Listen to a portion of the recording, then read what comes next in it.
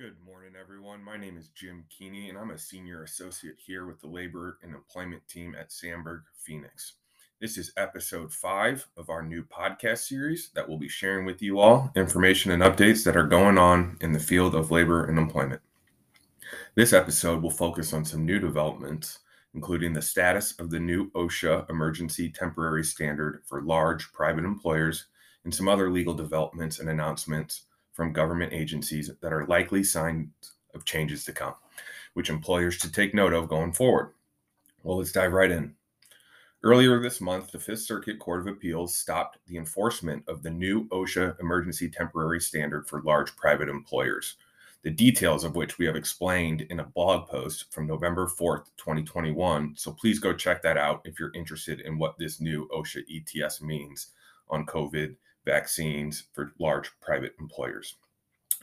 But it's important to note that this new ETS may never actually go into effect. Initially, in stopping this rule, the Fifth Circuit cited grave statutory and constitutional concerns.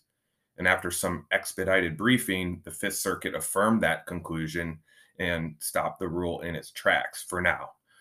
And the primary basis for that ruling was that it believed OSHA had exceeded its authority in issuing the ETS. But because challenges to the ETS were filed in almost every federal circuit court of appeals in the country, a multi-district litigation panel conducted a lottery to randomly select one of them to hear all these challenges. And so on November 16th, the MDL panel announced that the Sixth Circuit, which is seated in Cincinnati, Ohio, will be hearing and deciding all these challenges.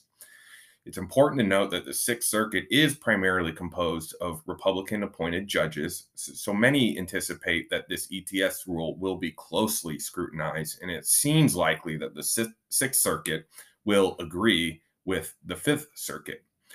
But of course, this is not the end of the story, as everyone appears to agree that no matter who wins before the Sixth Circuit, one or both parties will seek review by the United States Supreme Court. So stay tuned for further developments on that end. In other news, earlier this month, the National Labor Relations Board, the Equal Employment Opportunity Commission, and the Department of Labor recently announced a new joint memorandum of understanding between the agencies regarding increased cooperation and information sharing in their enforcement efforts. In the past, some of these agencies shared memoranda of understanding between each other, but not all three. So this is a little bit of new territory. As a reminder, these agencies each have a slightly different focus. The EEOC focuses on employment laws such as anti-discrimination laws and anti-harassment laws in the workplace, which, as many of you know, includes Title VII. The NLRB, on the other hand, focuses on enforcement of the National Labor Relations Act, which governs, among other things, employer and workers' rights in relation to organizing and bargaining over workplace working conditions. And finally, the DOL enforces a variety of workplace laws and standards related to wages, health, and safety in the workplace, like the Fair Labor Standards Act and the OSHA Act.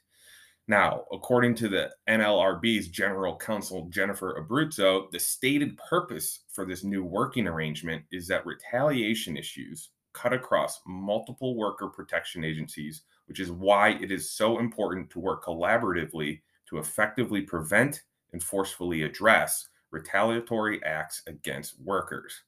Now, that's obviously a fairly strong policy statement by the NLRB, but she's not alone in that sentiment. The current DOL solicitor, Seema Nanda, echoed and added to this, citing what she described as an alarming surge in cases of retaliation by employers against employees. She stated in relevant part, "What we've all been seeing across our agencies is increasingly alarming behavior by employers that has caused us to want to act in unison and really send a strong message that this behavior will not be tolerated."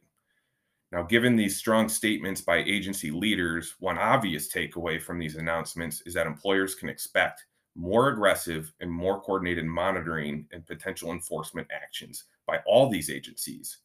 In other words, an investigation by one could lead to an investigation by another. So it's particularly important for employers to have counsel with a broad base and range of knowledge and experience across all these labor and employment laws, so that you as an employer are prepared for any such agency investigation or audit and can properly anticipate any issues that may arise in them and potentially lead to other agencies becoming involved. With that said, as always, it remains to be seen how these types of announcements will actually translate into changes like increased enforcement activity. And even if there are changes, how they will play out across the various industries in the country. So please be sure to check back in with us to learn more. Well, that's it for today's episode. Don't hesitate to reach out to a member of our labor and employment team at Sandberg Phoenix for assistance with your labor and employment needs or questions. Thanks for listening.